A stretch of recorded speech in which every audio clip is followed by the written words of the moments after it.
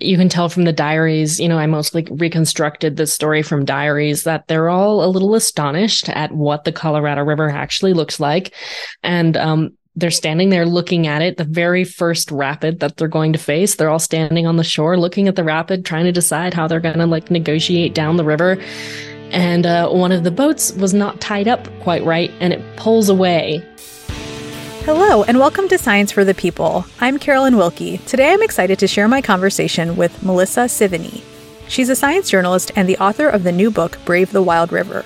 It chronicles the tale of two intrepid women, Elzada Clover and Lois Jotter, who set out to map the botany of the Grand Canyon in the 1930s. Their trip was quite the adventure, through churning rapids and a series of mishaps. But also, the botanists defied expectations for women of their time, as it was unusual back then for women to get PhDs or to do fieldwork that was recognized as part of the research endeavor. Melissa shares tales from the river and gives a look at the reporting behind her book through the women's letters, diaries, and interviews with their family members. And we'll hear about how Clover and Jotter's collections and observations contributed to science even decades later. Thank you for joining me today, Melissa, to talk about your new book, Brave the Wild River. Thanks for having me. To start, why don't you tell us about the landscape of botany in the 1930s? And particularly, why were these two women so interested in running the Colorado River and exploring the plant diversity there?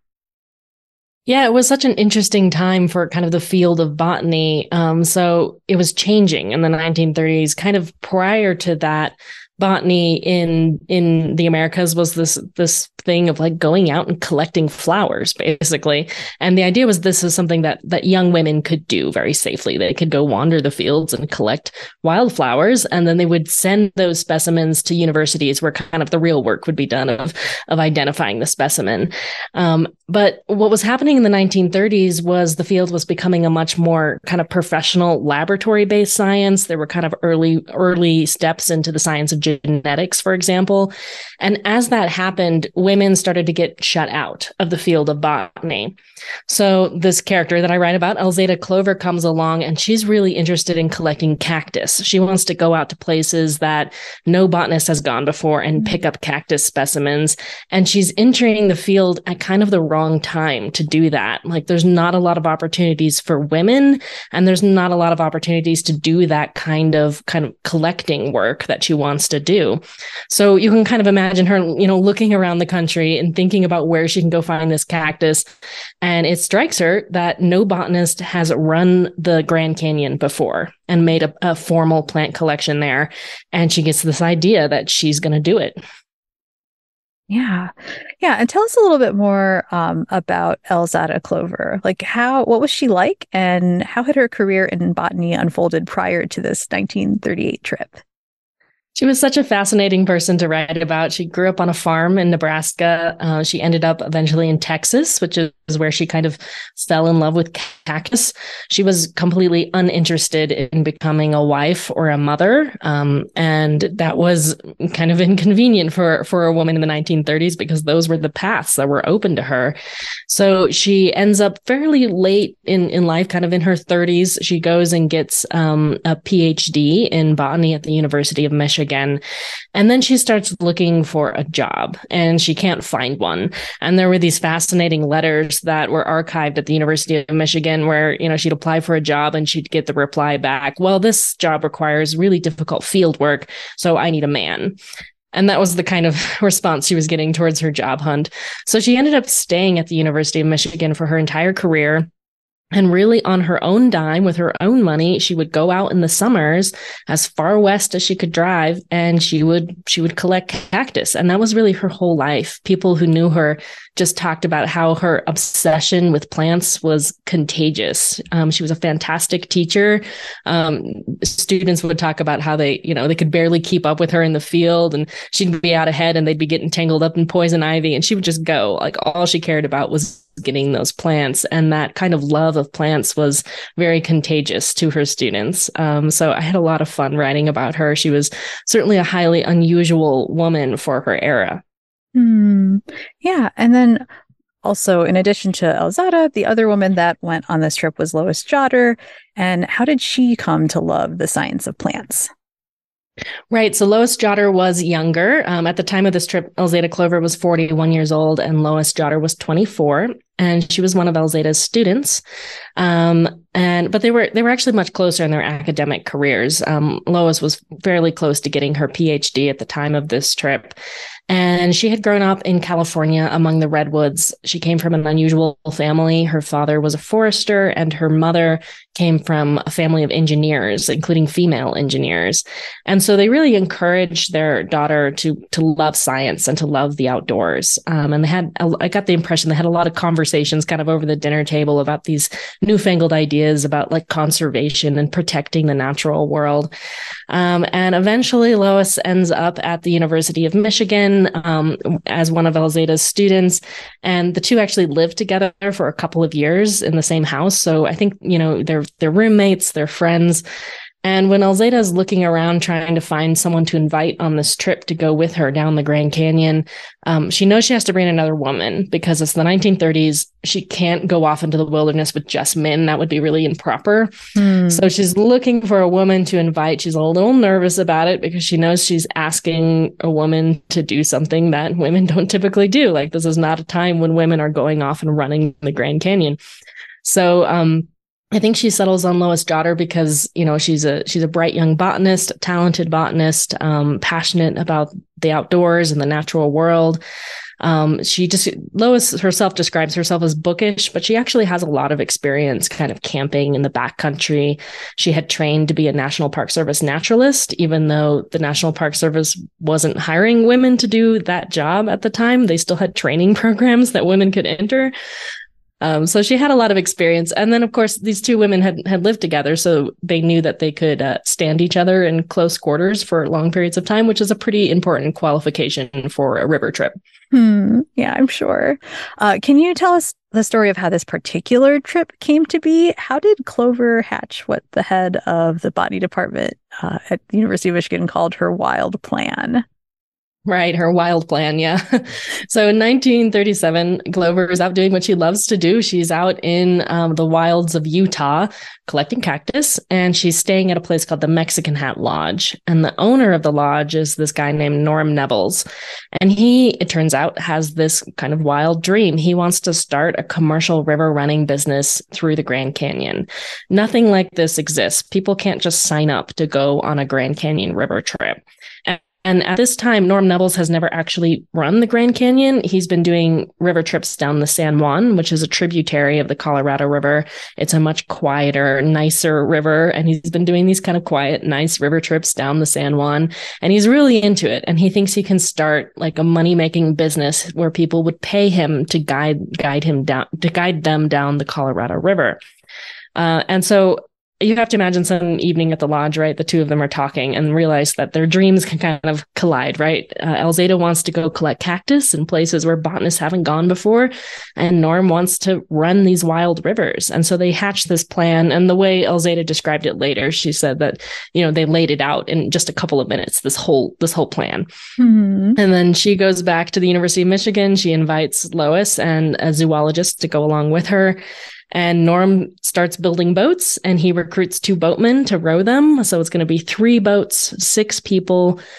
None of them have done any kind of whitewater river rafting before. Wow. Yeah. And I guess maybe say a little bit more about why this was considered so dangerous. Like, what was sort of the history, or maybe give us a taste of the history of river running in the Colorado. Sure. Yeah. Yeah. So, Indigenous peoples in this region have been running this river forever. And I heard stories from Navajo and from Hopi about early river running. So the first person whose name that I personally know who ran the Colorado River through Grand Canyon is a Hopi man named Tio, who went all the way to the ocean. So those stories were really fascinating. But I think in the 1930s, non-Native people didn't know those stories because the way non-Native people wrote about running the Colorado River was like, this is like a crazy thing to do. It was considered something that was really, really difficult and really, really dangerous. So John Wesley Powell went down in 1869. And after him, there were about a dozen expeditions up to 1938. So like the span of like 70 years. was a dozen non-native expeditions going down the river, not very many, about 50 men all told, and they were all men who succeeded at a Grand Canyon river trip at that point. And yeah, the superintendent of the Grand Canyon National Park actually wrote in his travel guide saying that people should not attempt to do this trip, that it was a bad idea. And when Norm Nevels wrote to him to say that they were going to go through the Grand Canyon and he wanted to know if they needed a permit or something like that, the superintendent wrote back and said, well, I can't stop you, but if you get into trouble in the National Park Service boundaries, we're not going to come rescue you. You are on your own. So this was kind of the impression of river running at the time, was that it was a really, really dangerous thing to do. Okay. Yeah. And that's sort of the background to this group making their expedition. And it seems like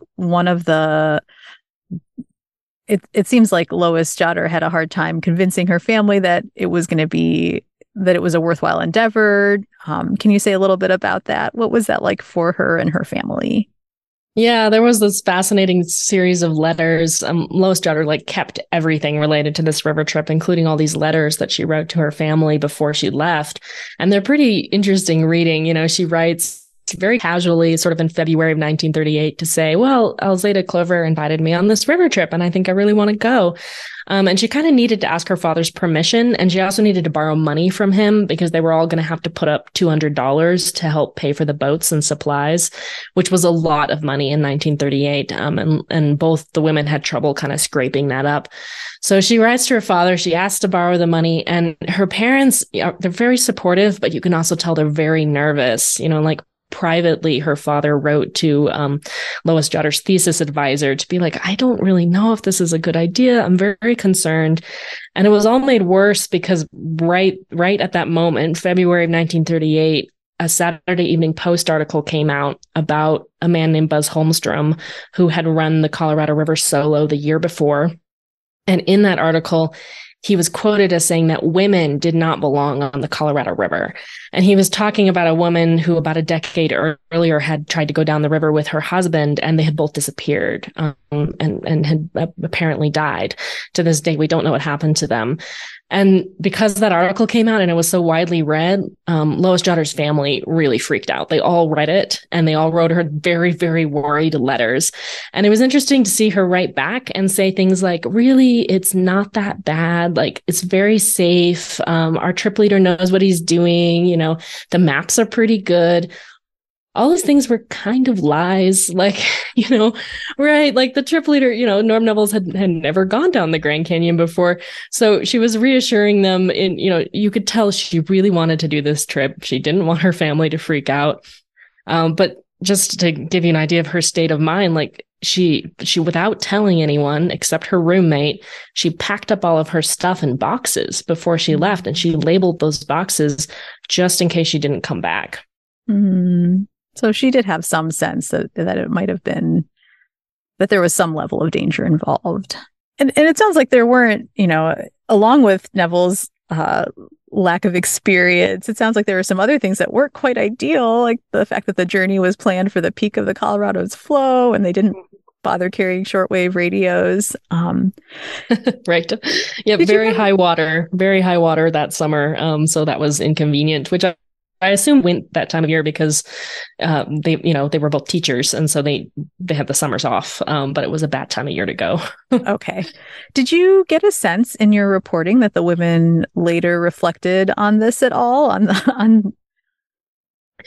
I think afterwards, as often happens with anything you do that's a little adventurous, it was all great. I think afterwards they felt like, yeah, that wasn't too bad, it wasn't really that scary. That's kind of the impression I got. But yeah, I think going into it, there was definitely a lot of concerns, a lot of worries about what they were facing, sort of secretly, though. They would talk about it among themselves, but not with their family and friends.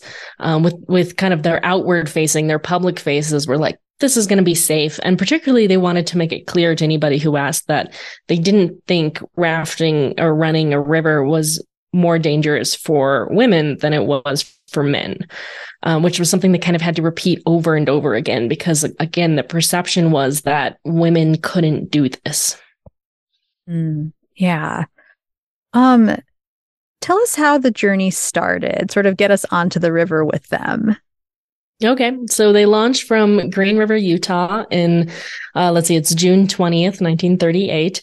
Kind of right at the end of the summer monsoon season here, where we've got these big rainstorms, or I'm sorry, right at the beginning of the summer monsoon season here, and kind of at the end of the snowmelt coming down. So the water is very, very high. And their plan is they're going to go down the Green River, and then they're going to go through Cataract Canyon on the Colorado River, and then Glen Canyon, which is now beneath Lake Powell, but it wasn't at the time, and then the Grand Canyon. And they're ending the journey at Hoover Dam, which at the time was called Boulder Dam. And which had just been built, and it was still kind of, the reservoir was still sort of filling up. So that's the plan. They're going to be on the river for, 6 or 7 weeks, something like that. And yeah, their launch of the Green River was a lot of fun because by this time, the story of this trip has made the newspapers, and this whole crowd of people has gathered basically to tell them that they're going to die. Like, that's what the crowd is doing. And so they get all these like dire stories about the river while they're packing up the boats and getting ready to launch. Most of those stories are kind of aimed at the women, telling the women that they shouldn't go on this trip. And Elzada Clover is very flippant about all of this. At one point, I can tell maybe she's getting a little frustrated, and she says, well, if we don't come back, just toss a rose over the canyon for us. Oh, wow. So this is kind of her attitude towards all of the doomsayers that have gathered on the river's banks. And so off they go. They spend 4 kind of nice, quiet days on the Green River, and then they hit the Colorado. They hit the confluence when the water is quite high. It's running at about 50,000 cubic feet per second, which is a lot. The river's very high. And kind of at that point, everything goes wrong, right? A lot of bad things happen to them their first few days on the Colorado River. Yeah. Do you mind telling us about some of those harrowing moments? Maybe particularly Cataract Canyon. I'm not sure when that was in the trip, but that seems like a pretty important one. Right. Yeah. So Cataract Canyon's kind of right at the start of the trip. That's their first experience with the Colorado River. And you can tell from the diaries, I mostly reconstructed this story from diaries, that they're all a little astonished at what the Colorado River actually looks like. And they're standing there looking at it, the very first rapid that they're going to face. They're all standing on the shore, looking at the rapid, trying to decide how they're going to negotiate down the river. And one of the boats was not tied up quite right, and it pulls away down the river and goes off. And remember that they've only got 3 boats, and I presume that the food supplies are split among those 3 boats. So this is pretty bad. Like, the beginning of the trip, there's no way to really hike out and get new supplies. There's really no contact with the outside world. So if they lose this boat, like if it sinks or gets smashed up, they're going to be in trouble. Like, they're going to be very hungry for the rest of the trip. So this is bad. And so Lois Jotter and her boatman, Don Harris, jump into one of the other boats and they chase it. And so their first experience with rapids is chasing this runaway boat, and they go through a whole bunch of rapids all at once. The water is so high that really Cataract Canyon is just like one long rapid. And if you've never been in the rapid, like, we're talking about these like huge waves that kind of hold their place in the current. They look like ocean waves, but instead of rolling towards you, they're forming and crashing down and forming again, all in place in the current. And the boat kind of just crashes through them. So you're cresting these waves, and then you're falling down into these troughs. And Lois is bailing with a coffee can because she can't get the bailing bucket loose. And off they go down the river chasing this lost boat. And this, kind of series of maybe not the best decisions ends up with Lois stranded at the riverbank all night by herself. Once they find the boat, Don Harris walks back to rejoin the rest of the crew, and he tells her, I'm coming back for you, but he doesn't show up again. And she doesn't know why. And so she's left on the riverbank all alone all night by herself. And that's the scene that actually opens the book. And it's the scene that made me want to tell this story when I first discovered this part of the story in one of her letters, because I think if it had been me, I would have been fairly terrified. I probably wouldn't have slept very well, like not, having this very bad day, not knowing where the rest of the crew is. I think I would have, in that circumstance, maybe not handled it the best.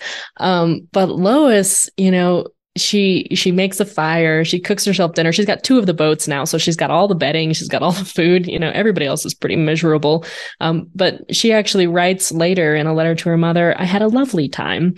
And I really loved that about her. Yeah, that she seemed really calm in the face of something that could have been really frightening. Right, exactly. Yeah, it says a lot about her character that she's kind of just embracing all of it. She's glad to be there, I think, and she's able to stay calm in the face of disaster. And I said something about her character that really spoke to me. Well, and that stands in sharp contrast to the press coverage about how they painted these two women scientists. Do you mind saying a bit more about that? Right. Yeah. The press coverage was really eye-opening. Just a lot of focus, particularly on the women, a lot of headlines about the women trying to do this trip. A lot of retelling of the story of the woman who a decade before had drowned on the river. Just really kind of the sense that they didn't belong. And it was a particular frustration to both Elzada and Lois that none of the newspapers talked about the botany that they were going to do. They kept saying, I could tell this from their diaries, they kept talking about, well, we're here to make this botanical collection. Like, this is going to be a really important botanical collection. We're scientists. They wanted that to be the focus. And that's just not what happened. Like, the press coverage really kind of runs away with this narrative of these two women who are doing this crazy thing and rarely ever talked about them as being scientists. And sometimes would get it wrong, would refer to them as archaeologists or geologists or some other kind of science if they mentioned it at all. And that was a frustration for both of these women, really, for their entire lives, that the press coverage was so focused on their gender, and in a very negative way. There was an article that came out at one point during the trip that referred to them as, quote, so much baggage, because wow. The idea was that if there was any kind of emergency, that these women would just be in the way. They would be baggage that had to be taken down the river. And of course, obviously, from the story I just told about Cataract Canyon, that was certainly not the case. So yes, they were encountering the sexism in the press coverage, but there was also some sexism that they encountered on the river from their group mates. Do you mind saying a bit more about that and how it got in the way of their plant collecting? Yeah. I mean, the most important one, of course, was that they were the cooks for the entire expedition. I scoured the letters written before the trip, trying to find the moment where it was determined that the two women would do all the cooking, and I never found it. I think it was just accepted by everybody that the women would do the cooking. Lois and Elzada didn't really complain about that until very, very late in the trip, when Elzada made a note in her diary at one point that said, if I ever do this again, I'm going to hire a cook. And I think there was some frustration, quite a bit of frustration from her, in the fact that, I mean, the cooking is a lot of work. Like, they were getting up very early, sometimes before dawn, to cook breakfast. Then they were cooking dinner for the entire crew. And that left very little time for them to collect plants. Elzada's original vision for this trip that she laid out in writing was that they would collect plants kind of all the way down the river. They would stop and they would take hikes up like the tributary channels. None of that happened because they were so busy just trying to get the boats down the river and kind of stay alive that there wasn't very much time to collect plants. And so they ended up getting up quite early and staying up quite late in order to make their plant collection. And it's quite a process, right? They would, cut a plant, they would press it flat between pieces of newspaper. They would stack those together with blotting paper that was meant to keep it dry. And then they would put the whole thing between two pieces of wood and cinch it tight. And that was called a plant press. And so they would kind of create these as they were going down the river. And that's tough enough with just any plant. But their specialty, Elzada's specialty, was cactus. And so with cactus, you've got to like scoop out the pulp on the inside and flatten it. You got to keep all the spines intact because that's part of how you identify a cactus. So pretty tricky work to do. And under really difficult conditions, they were having a hard time keeping the plants dry. They would keep them in the hatches of the boats, but the hatches turned out to be not particularly waterproof. So it was a challenge. It was a challenge to do it. And yet they managed to collect hundreds and hundreds of plant specimens as they were going down the river. Elzada was really proud that she collected at least one specimen for every single cactus species that she saw on the river. So they managed to make this pretty significant collection, even while doing a lot of what they refer to as housekeeping chores as they were going down the river. Once Elzada and Lois got sort of established on the river along with the rest of their crew, what was life like for them? I think most of their day was kind of consumed with this, like, getting down the river, trying to like get 3 boats down the river safely. And so that meant running rapids. That also meant, because Norm Neville's got quite nervous after their bad experiences in Cataract Canyon, it also meant sometimes lining around the rapids. So they would attach lines to the boats and they would drag them kind of from the shoreline so that they didn't have to risk running the rapid, which was kind of backbreaking, exhausting work all by itself. And the women pitched in with all of this. They didn't have the chance to row themselves, which was something Lois Jotter really wanted to do, but she was never allowed to do. But they pitched in with all of the lining and the getting the boats down river and portaging the supplies around rapids that looked too scary to run. So this consumed a lot of their time, and a lot of their attention in their diaries ended up being on just like, how do we get these boats down the river? But of course, they're also doing the cooking. They're also doing the plant collecting. They're making occasionally special stops in order to collect particular plants that they want to see at springs and waterfalls that are, sacred areas to the area's tribes. And what else? They have 2 chances to stop and contact the outside world. So most of this is happening in kind of this extreme isolation. They don't have a radio or any way to call out to the outside world. But they stop at Lee's Ferry and they stop at Phantom Ranch. So there's 2 moments where they get to resupply, get new food, send out letters to the family, basically saying that they're alive and that everything's okay. And yeah, I mean, most of their daily life is just kind of involved with kind of all the work that it takes to get a boat down the river and to set up camp and to break down camp. And then somewhere in there to make their botany collection. Right. Yeah. So they were doing a lot of botany, and I would love to hear a bit more about the world of botany in the 1930s. Can you talk about sort of what the concepts of the day were and the surrounding scientific context for their work? Yeah, this really fascinated me because I wanted to kind of get inside Elzada Clover's head and Lois Jotter's head as they were looking at the river. I wanted to know like what they were seeing. And so I started looking around for, like, the scientific papers of the 1920s and the 1930s. And the word ecosystem wasn't in use. They didn't know the word ecosystem. It had just barely been coined in a scientific paper in 1935, but nobody was using it yet, and nobody would use it until the 1960s. And so they don't have this vocabulary that we have today. And yet from the notes they were making on the river and from the scientific papers that they published afterwards, you could see them working out the concept of an ecosystem, even if they didn't have the word. They wrote about, how the topography or the angle of the sunlight affected the plants, or how browsing animals affected the plants. They wrote about how mice would stuff their cheeks with seeds, and then they'd crawl high up on the canyon walls, and some of those seeds would not get eaten, and they would sprout. And so they were thinking about how the plants were moving around this really strange environment where you have a river and then these very, very steep canyon walls. And all of that really fascinated me because today we would think of that as ecosystem science, even though at the time they really didn't have the words to describe it. They were interested in how elevation affected plant life. So this was a concept that had been kind of figured out in Arizona a couple of decades before, that plants or communities of plants change with elevation. So at the top of a mountain, you get pine trees. At the bottom of the mountain, you get desert, basically. And since they're going downriver, they're dropping in elevation. So they were interested in tracking those shifts. And of course, all of this is the kind of stuff that got completely left out of the press coverage.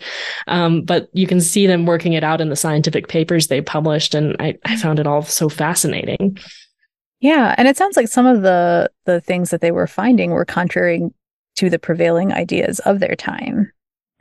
Yeah, one thing that Elzada Clover worked out was that, the concept that had been laid out about, they're called life zones.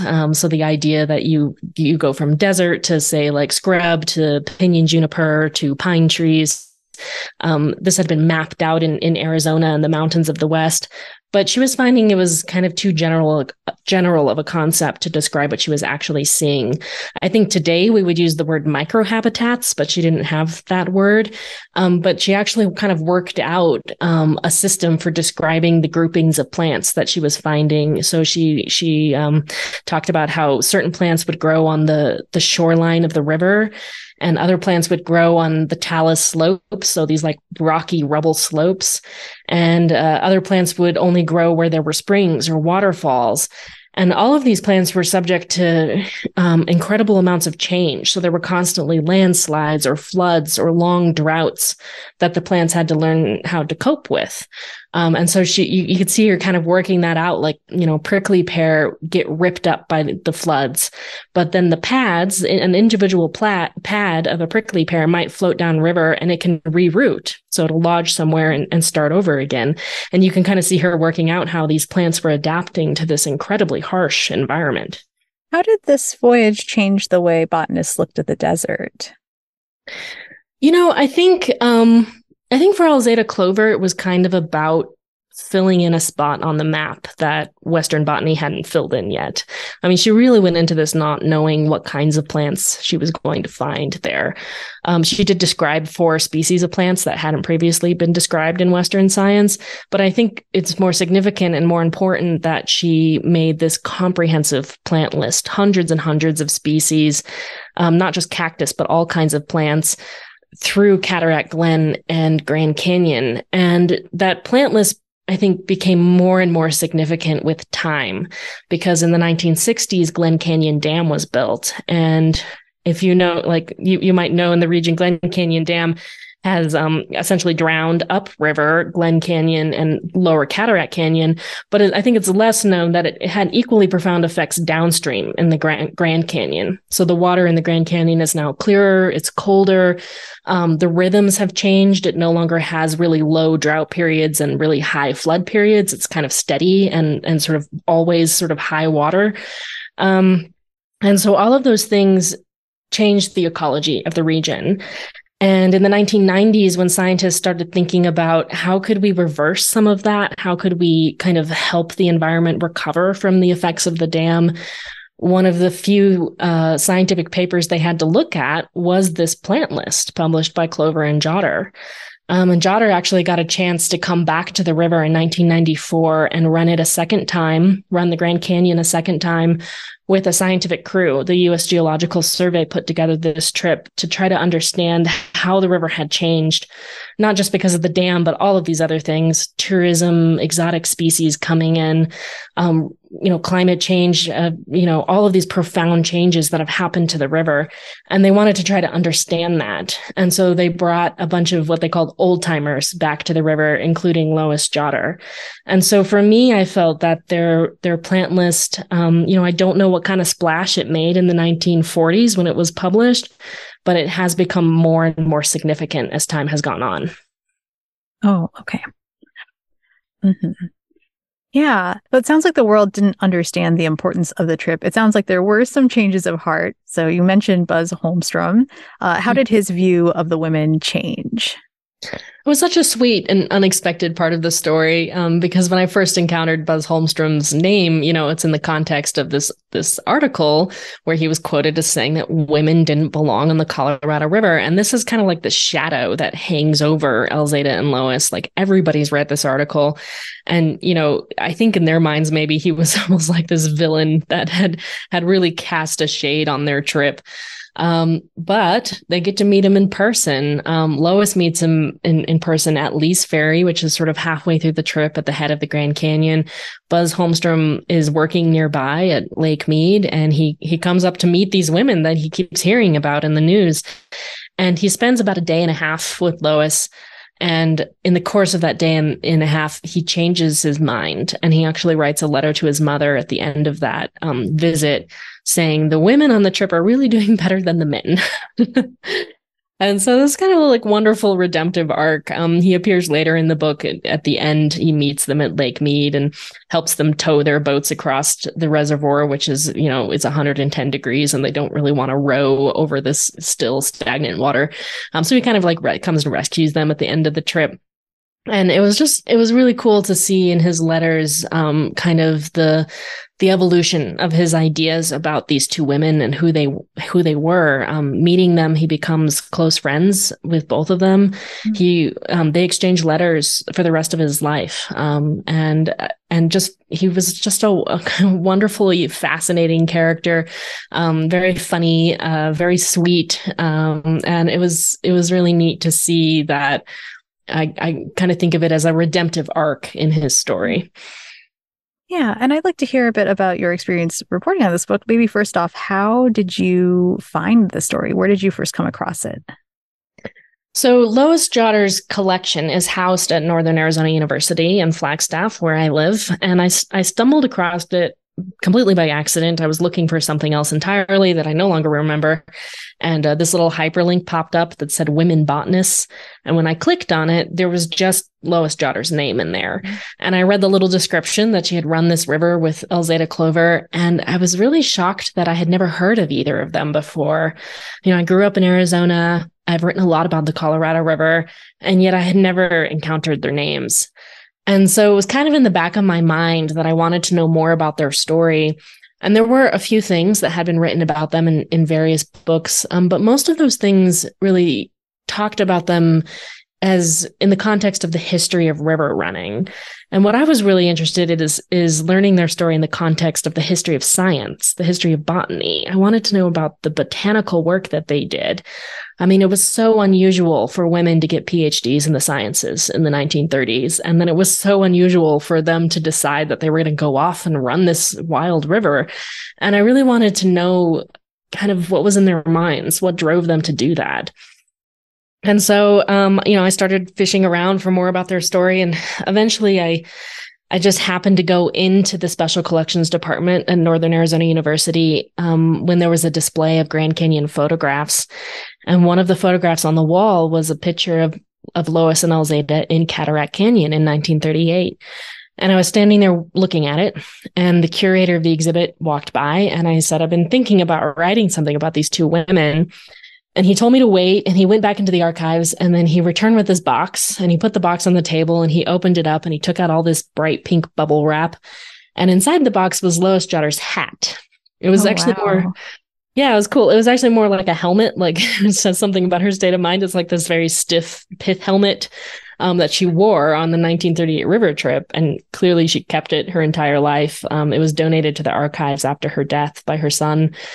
And I just like suddenly felt, I don't know, the story became so real to me, and these two women became so real to me.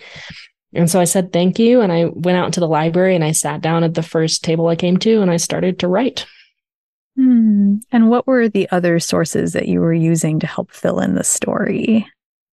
Yeah, the most important sources were the two diaries from the two women, which I'm so grateful that they had the foresight to keep those diaries. They're very detailed, and also to donate them. They both donated those diaries before their deaths to various archives. But there were also other things. There were lots of letters that people sent off during the river trip. There were the diaries of several of the men who were on the trip with them. And then I tracked down some relatives and some former students, which opened up really wonderful conversations about these two women, getting to see them through the eyes of, Lois Jotter's son and Elzada Clover's nieces and nephews and some of her students. Really kind of opened up new horizons for me on who these women were. I think they were just both fascinating and incredibly inspirational to everybody they came into contact with. It sounds like you also connected with these women across time through your own trip down the Colorado. Can you please tell us about that? Yeah, I early on when I signed the contract for this book, I went out on a hike with a couple of friends and talking about my plans for all of the archival research I was going to do.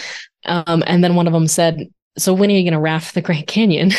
I was like, "Oh, right. I need to do that." Which was a kind of nerve-wracking prospect for me. I had never done any kind of whitewater river rafting before. And I was nervous. I will admit, I was pretty nervous about the prospect. And I think in retrospect, that was a good thing. If I had been more experienced at river rafting, I might have approached their story differently. but being nervous let me tap into what I think these women felt in the 1930s, going on this trip without really good boats or good maps or good food supplies or an emergency radio or any of the stuff that we have today. So I joined up with a botany crew. I wanted to know what it felt like to actually have to work as you're going down the river, because that's what these two women had to do. So I joined a botany crew that was tasked with weeding out an invasive grass species called Ravenna. And it was a 2-week trip. It was a very small crew. There were 3 boats and 6 people, just like there were in 1938. And if you've ever gone on a river trip, you know that after the first couple of days, like time becomes very strange. The rest of the world kind of just falls away. And I really did connect with what was happening in my mind in 1938 with the story I was writing. It sometimes felt like I was there, even though so much has changed about river running and about the river itself.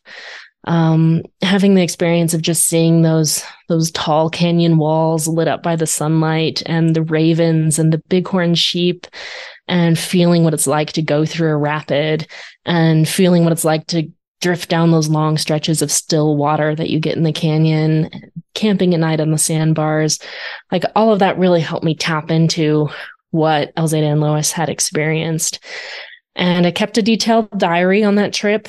And when I got back, I typed up bits of the diary that I thought I could use, not about my personal experience, but just about, descriptions of what the canyon looked like.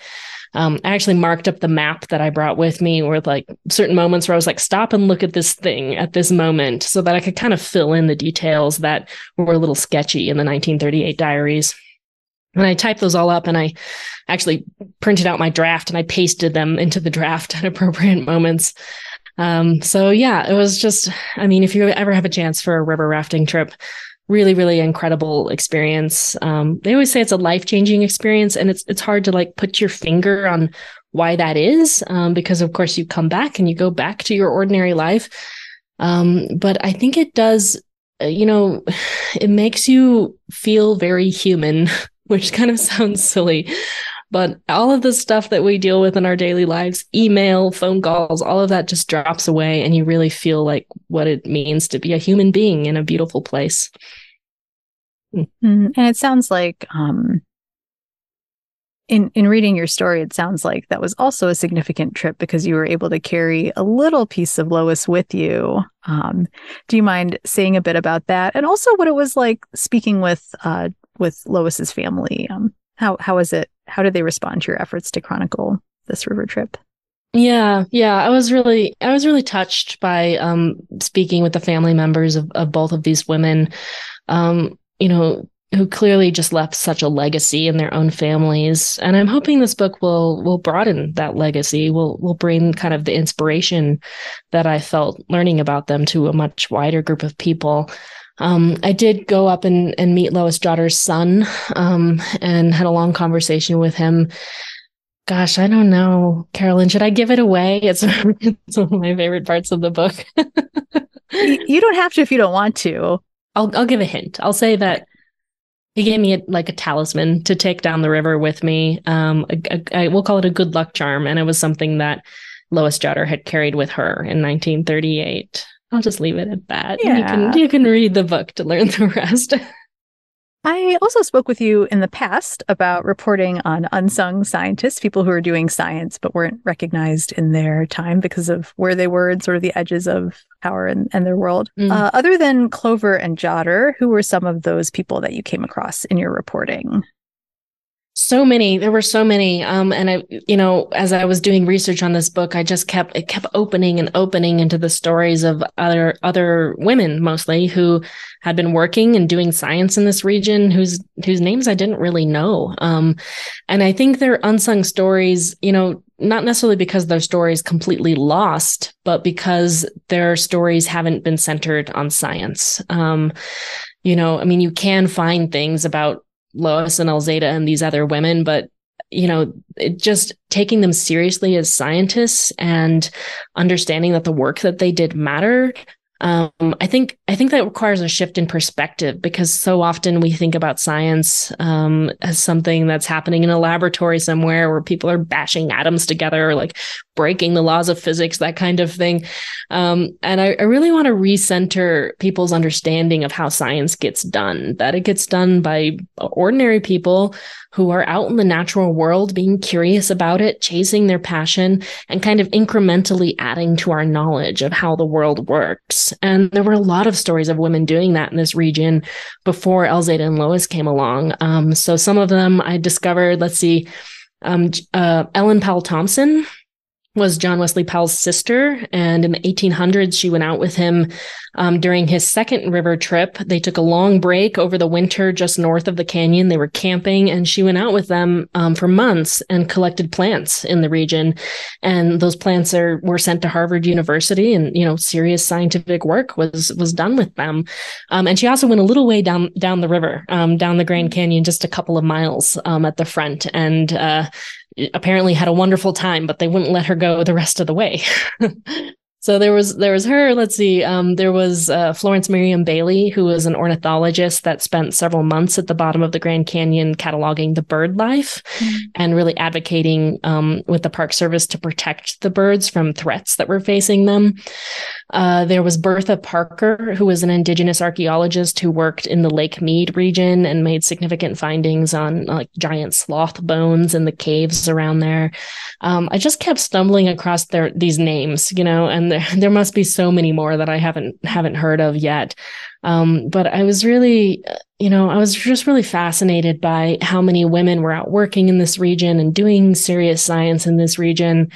And I hope we're moving into an era where more of these stories get told. Were there other indigenous tales that you wanted to tell? Is there? Yeah, I think the indigenous history of this region is very long, right? And there are so many stories, many of which I don't tell in the book, because as a white woman writing about two white women, I don't necessarily have the right to tell those stories. But I tried to weave in what I could about especially how indigenous peoples have interacted with the plant life of this region. So, the Grand Canyon is the cultural homeland of 11 federally recognized tribes, Navajo, Hopi, 5 bands of the Southern Paiute, Zuni, Havasupai, Wallapai, Yavapai Apache. And I had conversations with many tribal members over the course of writing this book. I tried to only share stories that had been shared with me, kind of in a formal interview, because sometimes things that have been written down about indigenous connections to this region weren't meant to be written down. So I tried to be respectful of that and not say too much, not say things I didn't have a right to say. But I'm really grateful to this group called the Intertribal Centennial Conversations Group, which is housed at the Grand Canyon Trust here in Flagstaff. And they're working to kind of change the way indigenous stories are told at the National Park Service at Grand Canyon National Park. Because for a long time, it's really been ignored that the Grand Canyon is homeland to indigenous peoples. And so I wove into the book some of those stories about how indigenous peoples have run this river, how they've interacted with the plant life of the river. One of the things I really wanted to make clear was, even though we think of the Grand Canyon as this incredibly wild and remote place, it actually is home to people. And the plants there have been cultivated, which is something I didn't really know or think about before writing this book. But, plants like agave and prickly pear that provide food are actually cultivated plants. They've been moved around, they've been kind of fostered, and their shape has changed over the millennia as they've been cultivated. And that was a really fascinating thing to discover. I don't think Elzada and Lois knew a lot about that, but they did know a little. They acknowledged in their plant list certain plants that were being used by the indigenous peoples of the region. Lois Jotter wrote an unpublished paper that talked about different sedges and rushes being used for basket weaving. So they knew a little. And I was also really touched to learn from one of Elzada Clover's students that whenever the topic came up, she would correct people. If they said that she was the first woman to succeed at running the Grand Canyon, she would correct them and say, I'm the first non-Native woman. to run the Grand Canyon. So she knew that this region had a long indigenous history, and I think she honored that. How did Lois and Elzada's lives change after this experience? And do you have a sense of how it changed them? I do. Yeah. I think it was it became like a touchstone in their lives, like something that they returned to again and again, and not in the way they didn't necessarily talk about it a great deal. I heard from students and relatives for both of these women, they're like, well, they never really told these stories. They never really said that they did this incredible thing. But I think it was something in their lives that was incredibly important to them. I can tell that just by the things that they saved, that they donated to archives before they died. All of those letters, the talismans, the hat, I think the fact that they saved all these things says something about how important it was in their lives. And I think they came away with a greater sense of confidence. For Lois in particular, she was pretty young at the time, 24 years old. I think she felt like she had participated in meaningful scientific work. And after this, she became a very confident teacher and public speaker. She would go they did a little tour where they would go talk about their work. So I think it changed that for her. And I think for Elzada, Elzada struggled a little bit more with the frustration that her work wasn't acknowledged in her own lifetime as being scientifically significant. That was a frustration for her entire life. So I think she felt personally that the work she did mattered, but maybe she never got the recognition for it that she was hoping for. So I'm hoping this book changes that. A little late, but I'm hoping she's going to get that recognition now. Yeah. What would you want people today to draw from the tale of Clover and Jodhar's journey? Two things, I think. The first is that the Colorado River is at this crossroads. We need to really rethink the policies that govern how we treat this river, how its water is divided up, and we're kind of in the throes of that right now. And for me, I feel like scientific knowledge is incredibly important for shaping whatever the future is going to look like. I think knowing our past, knowing what things used to look like, really matters. There's a concept in ecology called shifting baselines, and it's the idea that it's very easy for us to forget what the world used to look like. And so papers like Elzada and Lois's scientific papers, they can kind of help us pin those baselines in place and remind us how much this place has changed, and hopefully encourage us to find ways to restore it and to protect it into the future. I think the second thing is maybe a little more personal, but I always wanted to be a scientist myself. I became a science writer instead for various reasons. And, I think I'm in the right place. That's okay. But I hope that young people, or really any kind of people, will take inspiration from their story in understanding that science really is something that anyone can do, anyone with passion and curiosity about the natural world. It's not something that can or should be locked away in a laboratory. It's happening out there in the real world. And I want this story to be inspirational to all kinds of people, all genders, all levels of ability. I want them to feel like they can go out and chase their passion. Thank you so much for taking the time to talk with me, Melissa. And I really appreciate your deep reporting for this book. Thank you so much, Carolyn. This was a lovely conversation. If you'd like to learn more about Melissa Siveny and her book, Brave the Wild River, we've linked to her website at scienceforthepeople.ca. I had the pleasure of talking with Melissa for an article about the craft of science journalism, focusing on how to report unsung historical stories in science, like that of Jodhar and Clover's adventure. We've linked to that too. On our page, you'll also find links to our show on Twitter, Facebook, and iTunes, where you can listen to past episodes, subscribe, or leave a review. If you like what you're hearing, please consider supporting the show by donating through our Patreon page. Thanks for listening, and we'll see you soon on Science for the People. Science for the People is listener-supported. You can find us on Patreon, where you can support us with monthly donations in any amount. Your support keeps us afloat and able to keep making great new episodes, and we thank you for it. The show is produced by Rochelle Saunders and edited by Ryan Bromsgrove. We get help with special projects from K.O. Myers. Our theme song was written and recorded by Fractal Pattern. and its title is Binary Consequence.